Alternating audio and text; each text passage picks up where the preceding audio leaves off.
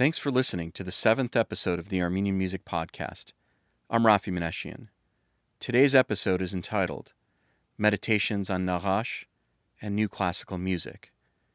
My conversation with John Hodian.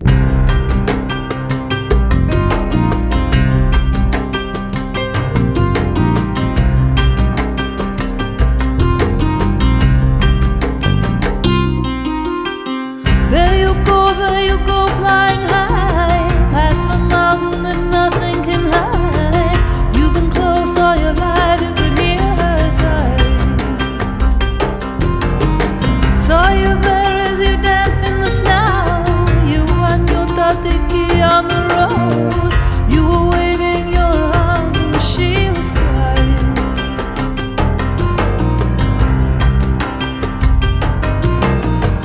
Da-da-da.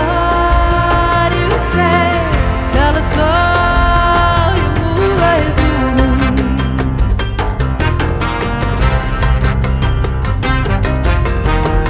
Alto John, you sing the song and we all feel her beauty.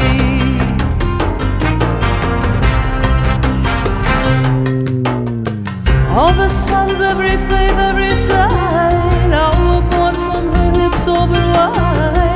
Born to laugh and to love, not for killing and dying. Sing your song in your own mystic tongue. From the seed that your soul change will come, and we'll all sing along. Na na na na na na na da da. You say, tell us all, you move right through me.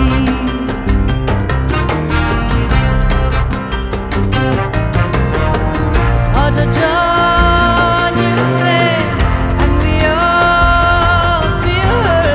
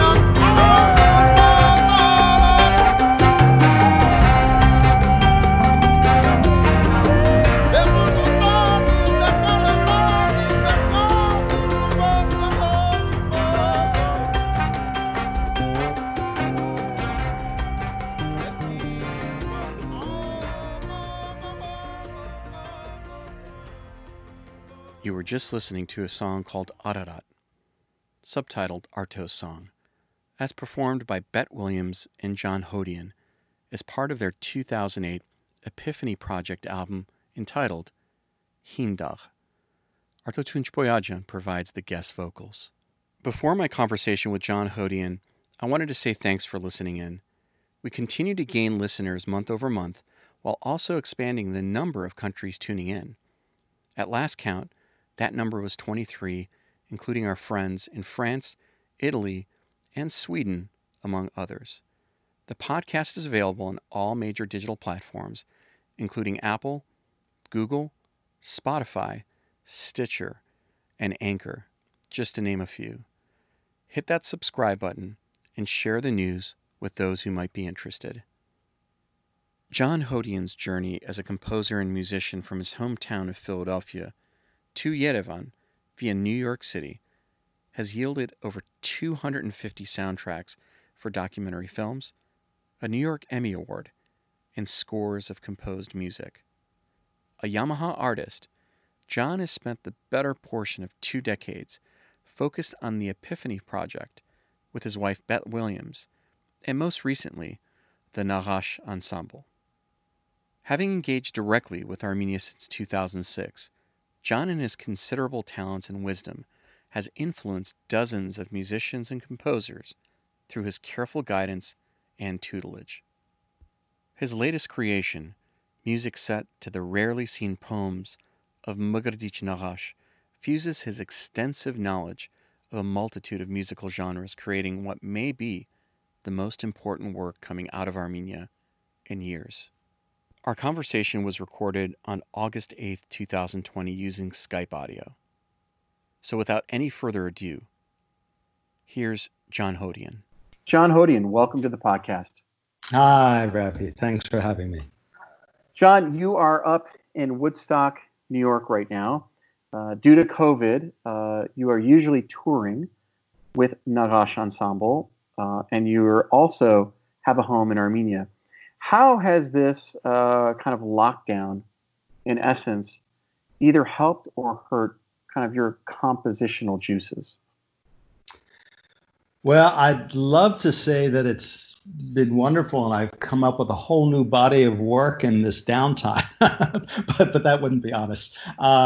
It's been really kind of crippling because we had so many shows lined up. April, May, June, and July. Each month was going to be a separate little tour. And of course, it all went away. As of now, we are slated to go out in September again. That was going to be a fairly big tour. And Europe, we play mostly in Europe. We've never been to America. We, of course, play in Armenia, but we've never been to America. And Europe is opening up, and they're doing these concerts, but they're not letting in people from America or Armenia, unfortunately. So we don't know whether September is going to happen or not. It's not looking good right now. So it hasn't been a great thing. On the other hand, it has given me some time to do some projects that I might not have done otherwise. One of which was I got a chance to mix this live record. And I also worked on a project with Isabel Bayraktaryan, which was kind of interesting. So, we make the best of it. John, you've had such a long and fruitful career as not only a musician, but, really as a composer. And the project that we're kind of referring to again is the Nagash Ensemble. For those who may not be kind of familiar with this project, who was Nagash and how did this particular project come to life? Okay. Well, Nagash was a poet and a priest from the 1500s. Not to be confused with the other Nagash of Natan, who was also a painter and a poet. This Nagash was much longer before, and he had a very big following as a priest, and he was outside of Diyarbakir. At that time in the 1500s, that was a very interesting area because it was Muslim ruled. But there were many Armenians there, but there are also Jews and Muslims, everything. But it was Muslim ruled.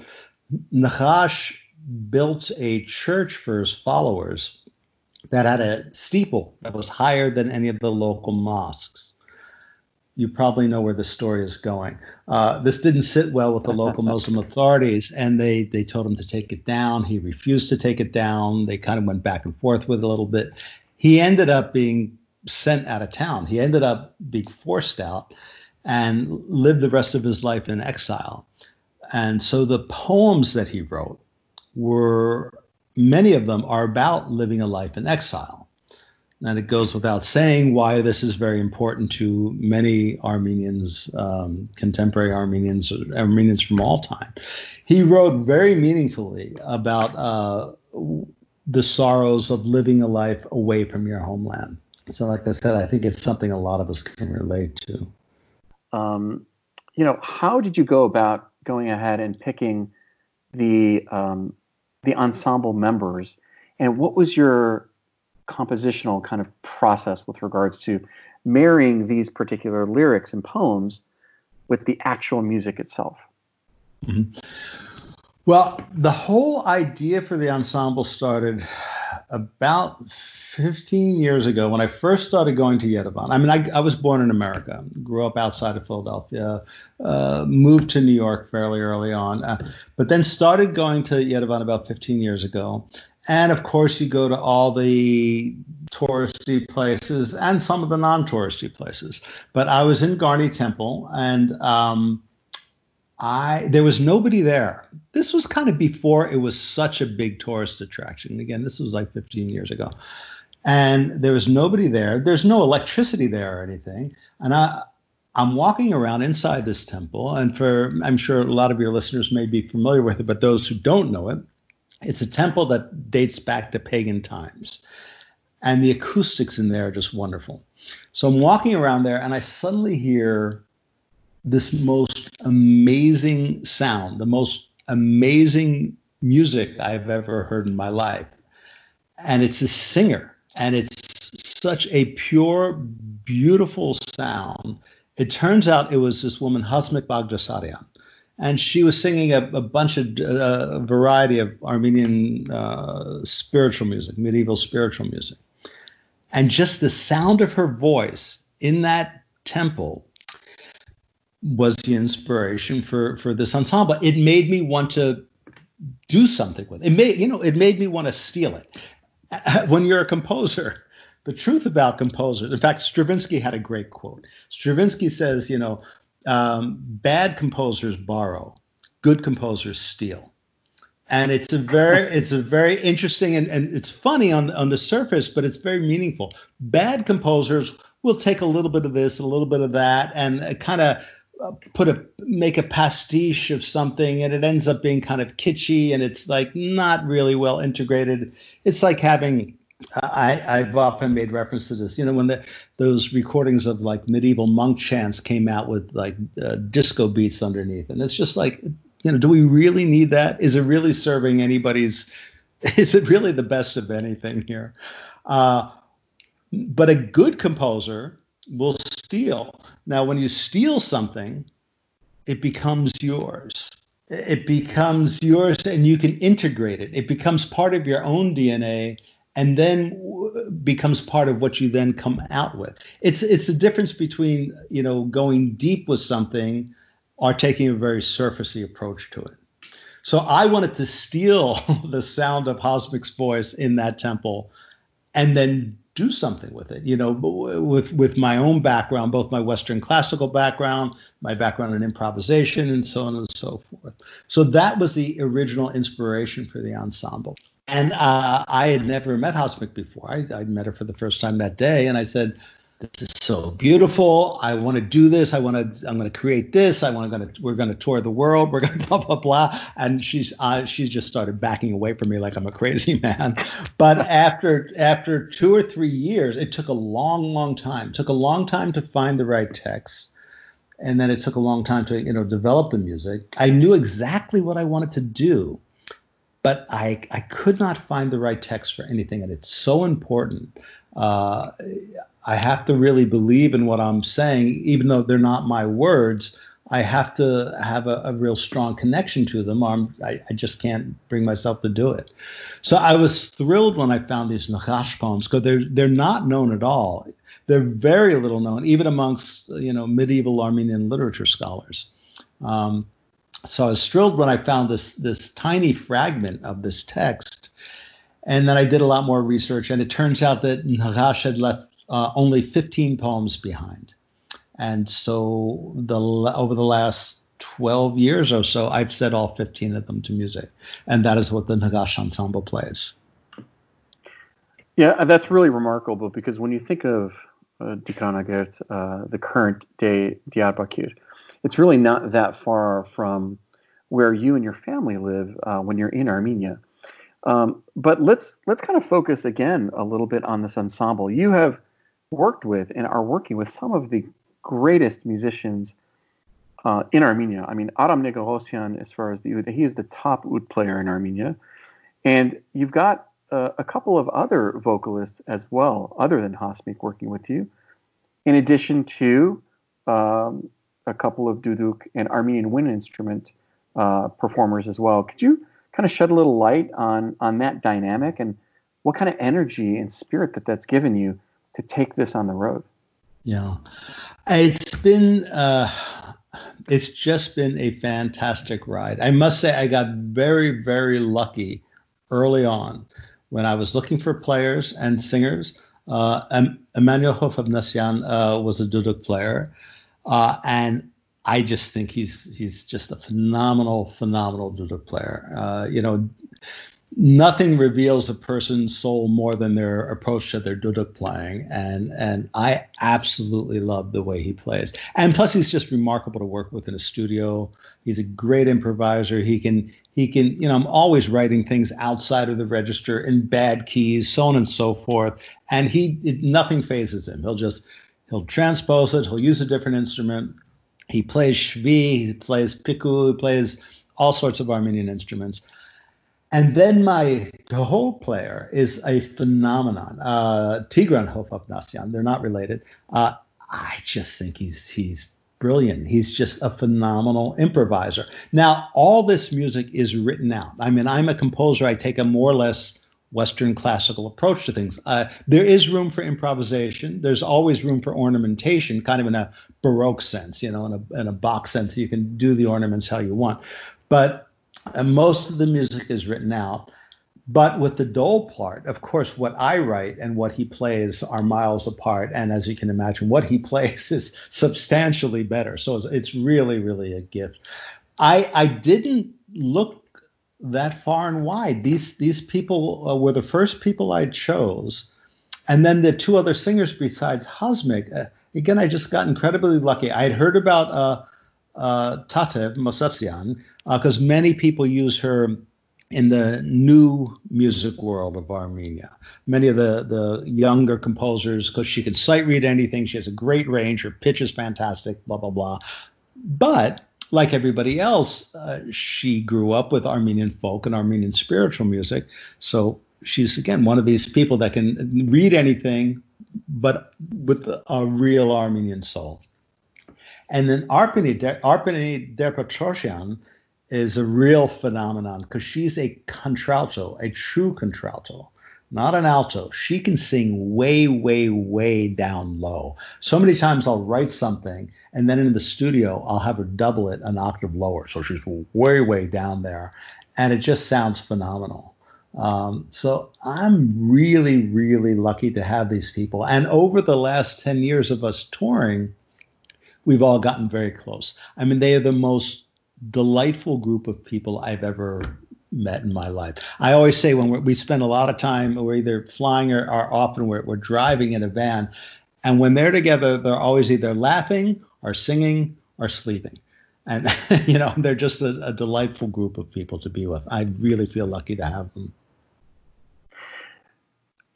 John, your music, kind of, especially recently with the Epiphany Project and obviously the Nahash Ensemble, which we are going to feature a track a little bit later in this podcast. Your music actually kind of defies genres. I can hear a little Carl Orff in there. I can hear kind of new music. I can hear classical, folk. I suppose if anybody wants to find a genre of music, it's going to be in this particular project. How did your experience and your extensive experience in the music industry as a composer for documentary films really kind of help shape this current work? Because you have been quite prolific in that area. Yeah, I did. I scored a lot of films when I was younger, over the course of about 15 years. That was mostly what I did. Truthfully, I don't think that had much to do with anything. I was doing that to make a living. I can't imagine a worse thing to be in this world than a classical music composer or maybe a poet or something. But it's not an easy road, obviously, unless you're going to be an academic, which I did spend 3 years teaching at a university, and I made a very clear decision that this was not what I wanted to do.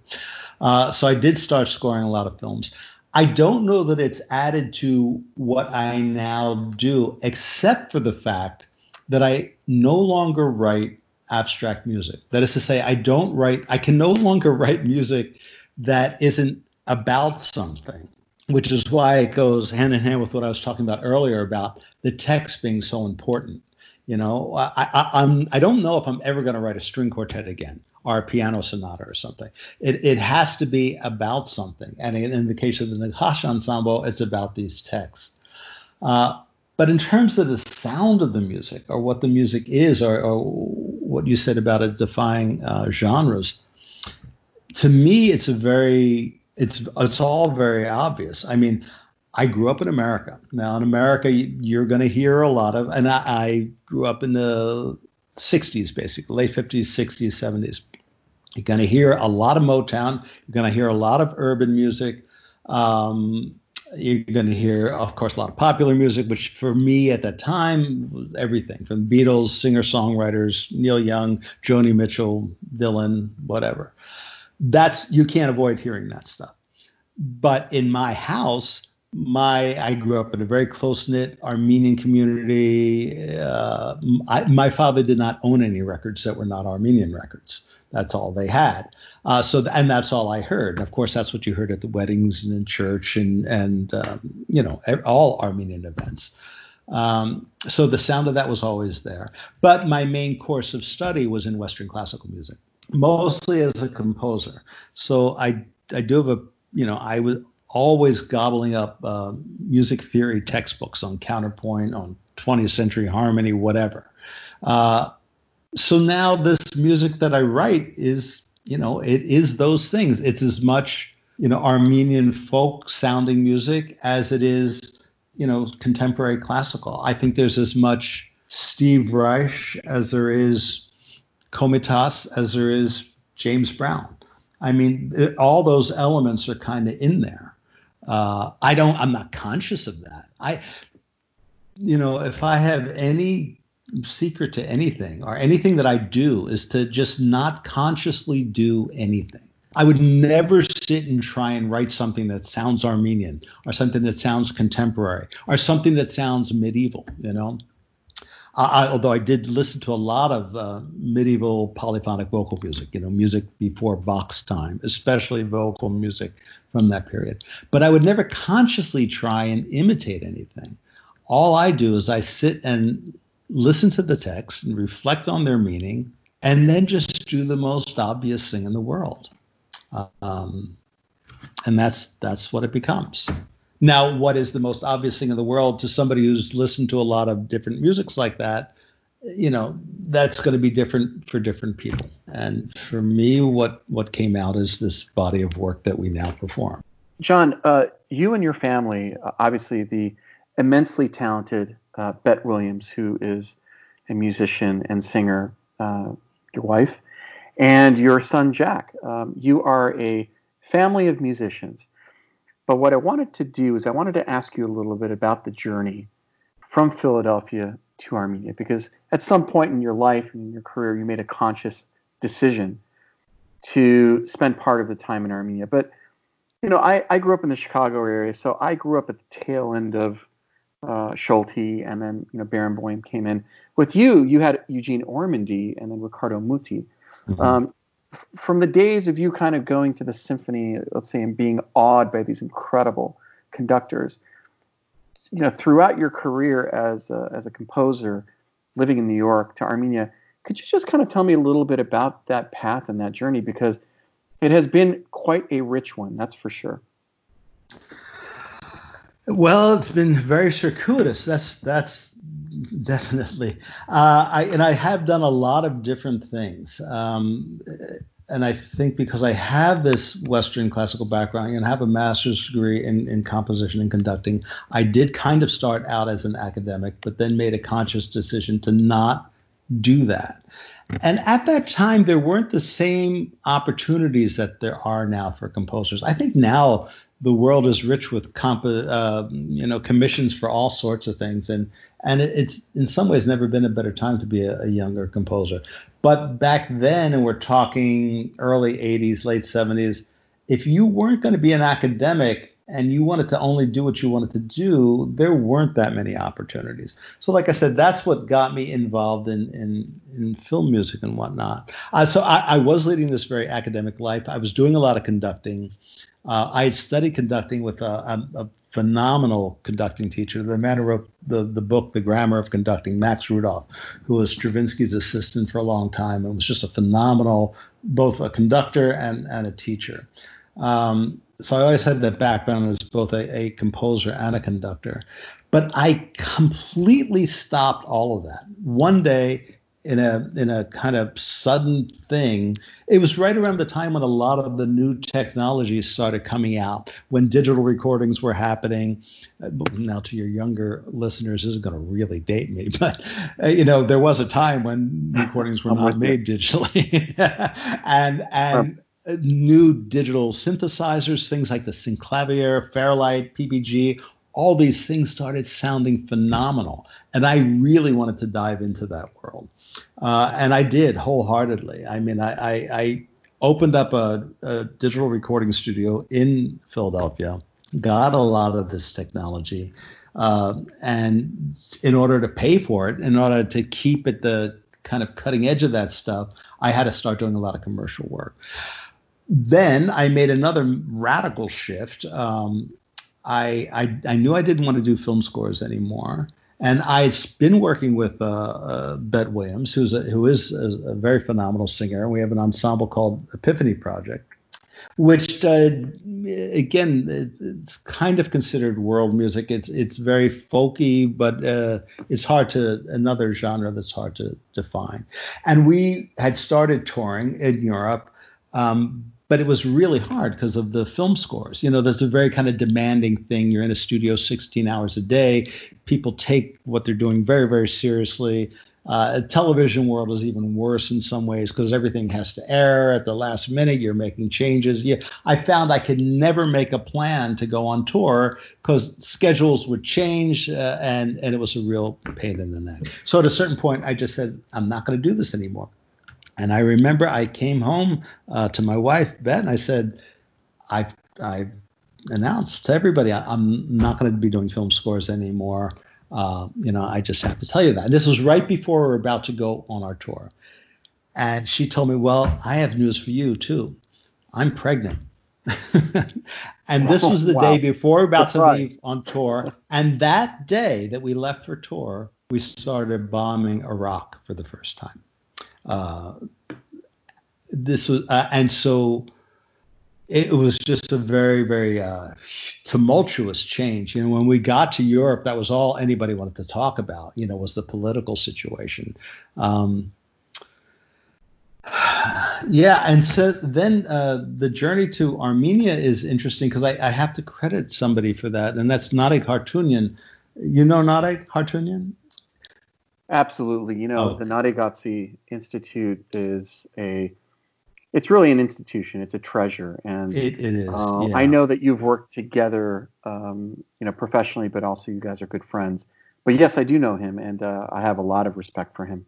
Yeah. Well, he contacted me out of the blue. He had heard my music somewhere, and I didn't really know him. And you have to understand, I, again, was born in an Armenian household, Armenian community, but I wasn't that Armenian. I didn't speak Armenian.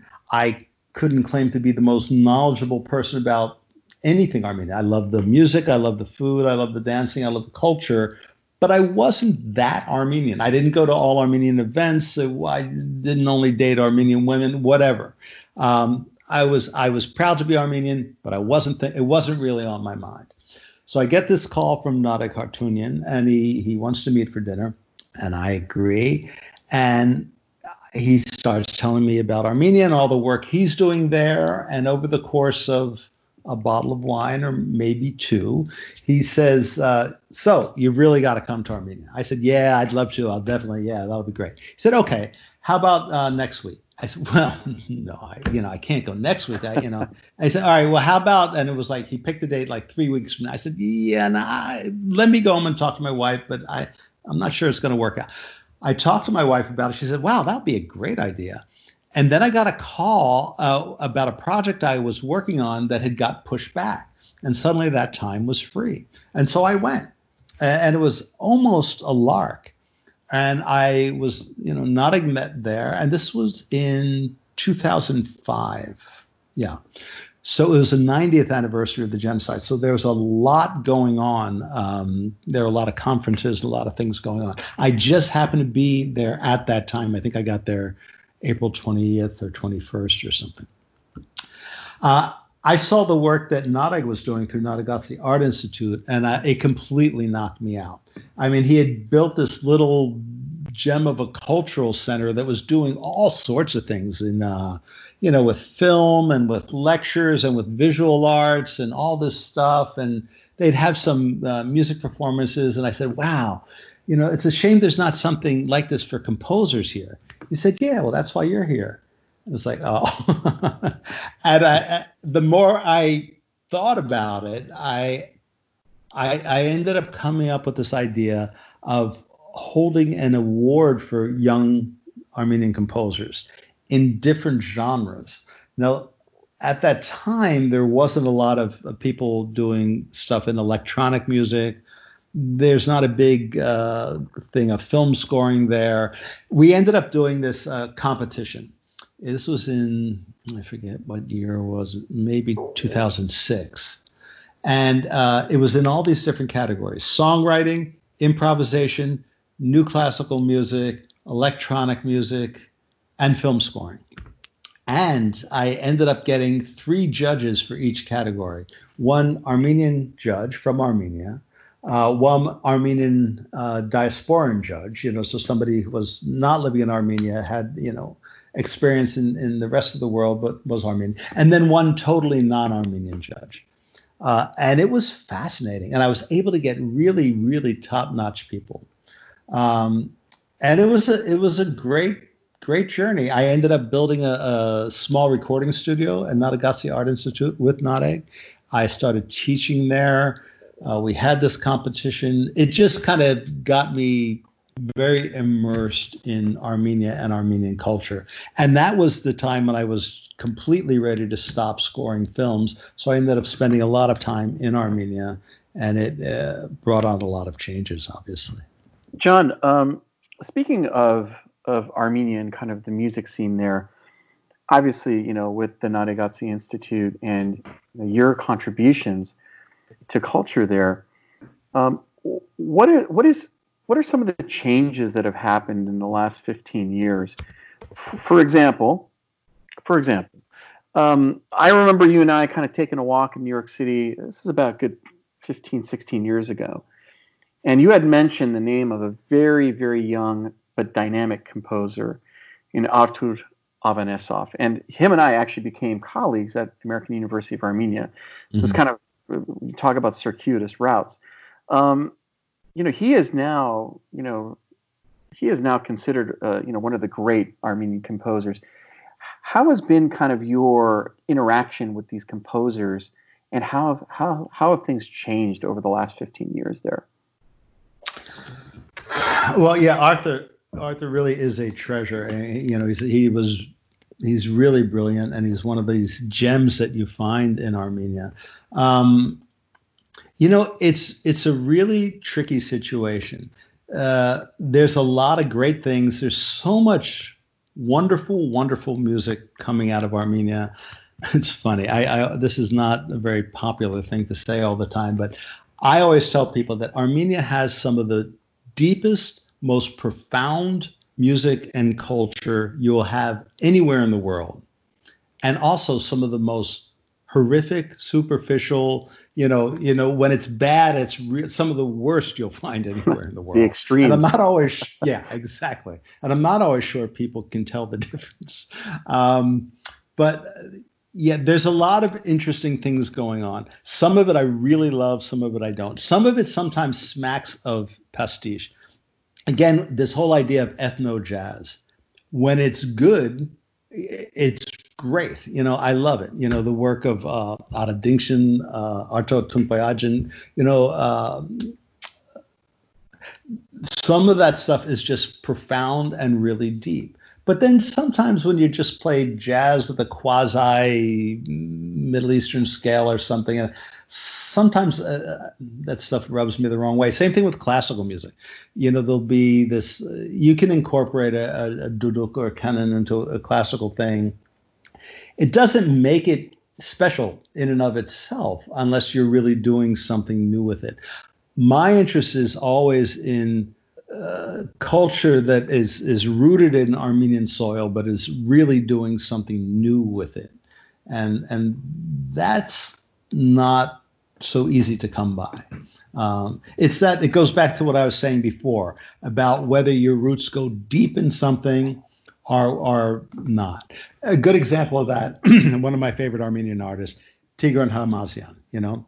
There's a guy who's, his roots in Armenian folk music and everything are very, very deep, and yet his jazz knowledge is profound. I mean, he's a knockout pianist, and he's just phenomenal. So I think he's a great artist, and I love what he does. Arto Tunkoyadzin's another one. I mean, is his command, he's such a natural musician. Ada again is another one that the people, the work they're doing is profound. And then there's a younger generation too. I mean, a guy like Arek Grigoryan, from Bambir. I love what he's doing with Vishap. I think it's that's really a great great. That's a great. Oh my God! To be honest, I love it more than Bambir. I think he's really onto something with that, and I really like Arek a lot, and I hope he gets that music out there more. And I'd love to see him tour more with it because I think it's really special. It's really unusual. It's undeniably Armenian, and yet it's as hip as anything you're going to hear in any kind of indie rock circles or whatever. I love turning people on to Arek Grigoryan's music. Yeah, what you say about kind of the ethno jazz movement, I should say, which really kind of, again, with Ada, I mean that he really kind of set the stage. But even people like Mikhail Voskanyan. This is part of that new generation. But I got to tell you, with Arek, I mean, I was at Cal Ume, I don't know, maybe a couple of years ago, I saw him perform, and it was hypnotic because I love it. I love hypnotic. It. Yeah. There's space in the music, and it's not just like this 3 to 5 minute, track. It is a 12, 13, 14 minute piece of work that is not hurried, it's not rushed. There's a lot of air in the composition, in the arrangements. And so I hear you, man. There's some incredible music coming up, but then when it's bad, it's bad. So yeah. We certainly won't talk about the bad. No, we can't. We definitely cannot. So what I wanted to ask you about to kind of close out this interview is that you've got a new album out. Now, this is a live album. Tell us a little bit about this live album and why you decided to go with this particular approach. I've always, on my own label, I've always put out studio albums, but recently my last couple albums that I've put out for some artists have been live. They've captured this magic. I've heard this recording. It is phenomenal. People are going to love it. Tell us a little bit about it from your own words. Yeah. Well, there is something that happens when you're in a room with something, and when you're playing for an audience, there is a feedback loop between the performers and the audience. Nothing makes up for that. Not a video, not a YouTube video, not a great, perfectly shot. That doesn't matter. There's something that happens physically when you're in the room with the musicians, the energy, I don't want to get all metaphysical about it, but there's something going on between an audience and a performer, a good performer and a good audience anyway. So I had always wanted to capture that. And also the live recordings, the live performances, are different from the recordings. Even though the music is written out and everyone's singing and playing what they do, it is taken on such a different energy as we've performed this stuff over the years. So I really wanted to make a live recording. We had a fairly interesting tour in January, just this past January, where we played, and I'm not exaggerating here, 8 concerts in 7 countries in 7 days. That means on one day we played 2 concerts. Luckily, that was in the same country. But one day we ended up doing a concert in Haarlem at the Philharmonie Hall. Now, the Philharmonie Hall in Haarlem is, beautiful. It's like Avery Fisher Hall, big classical music style hall. We usually perform amplified, but in this case, they didn't want to use microphones, which was fine because it was a perfect hall. We can do that in a hall with good acoustics. That same night, we were booked to play 2 hours away in Den Haag at a place called Pard.